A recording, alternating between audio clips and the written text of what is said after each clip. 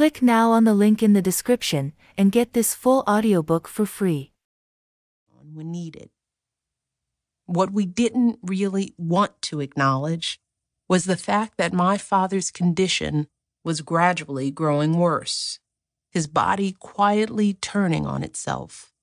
Dad knew it, Mom knew it. My older brother Craig and I were just kids at the time, but kids are no dummies. And so even as our father still played catch with us in the backyard and showed up at our piano recitals and Little League games, we knew it too. We were starting to understand that Dad's illness left us more vulnerable as a family, less protected. In an emergency, it'd be harder for him to leap into action and save us from a fire or an intruder. We were learning that life was not in our control. Every so often, too, the cane would fail our father. He would misjudge a step, or his foot would catch a lump in the rug, and suddenly he'd stumble and fall. And in that single freeze-frame instant, with his body in midair, we would catch sight of everything we were hoping not to see. His vulnerability, our helplessness, the uncertainty and harder times ahead. The sound of a full-grown man hitting the floor is thunderous, a thing you never forget. It shook our tiny apartment like an earthquake, sending us rushing to his aid. "Frazier, be careful," my mom would say, as if her words could undo what had happened. Craig and I would leverage our young bodies to help our dad back to his feet, scrambling to retrieve his cane and eyeglasses from wherever they'd flown, as if our speed in getting him upright might erase the image of his fall, as if any one of us could fix anything.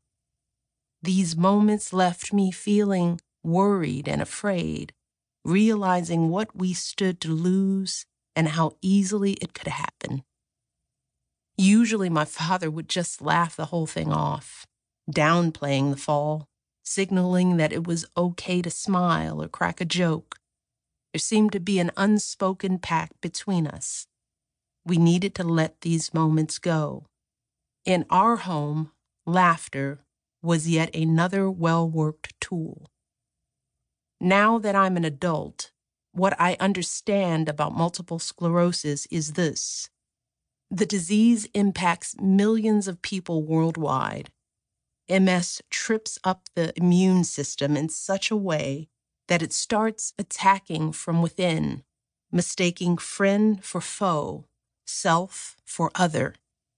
It disrupts the central nervous system, stripping away the protective casing from neural fibers called axons, leaving their delicate strands exposed. If MS caused my father pain, he didn't talk about it. If the indignities of his disability dimmed his spirit, he rarely showed it. I don't know if he ever took falls when we weren't around, at the water filtration plant or walking in and out of the barber shop, though it stands to reason he did, at least occasionally. Nonetheless, years passed.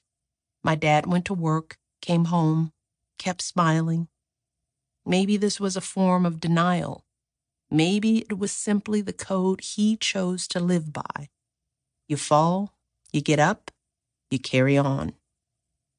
I realize now that my father's disability gave me an early and important lesson about what it feels like to be different, to move through this world marked by something you can't much control. Even if we weren't dwelling on it, that differentness was always there. My family carried it. We worried about things that other families didn't seem to worry about. We were watchful in ways it seemed others didn't need to be. Going out, we quietly sized up the obstacles, calculating the energy it would take for my father to cross a parking lot or navigate his way through the bleachers at Craig's basketball games. We measured distance and elevation differently. We viewed sets of stairs, icy sidewalks, and high curbs differently. We assessed parks and museums.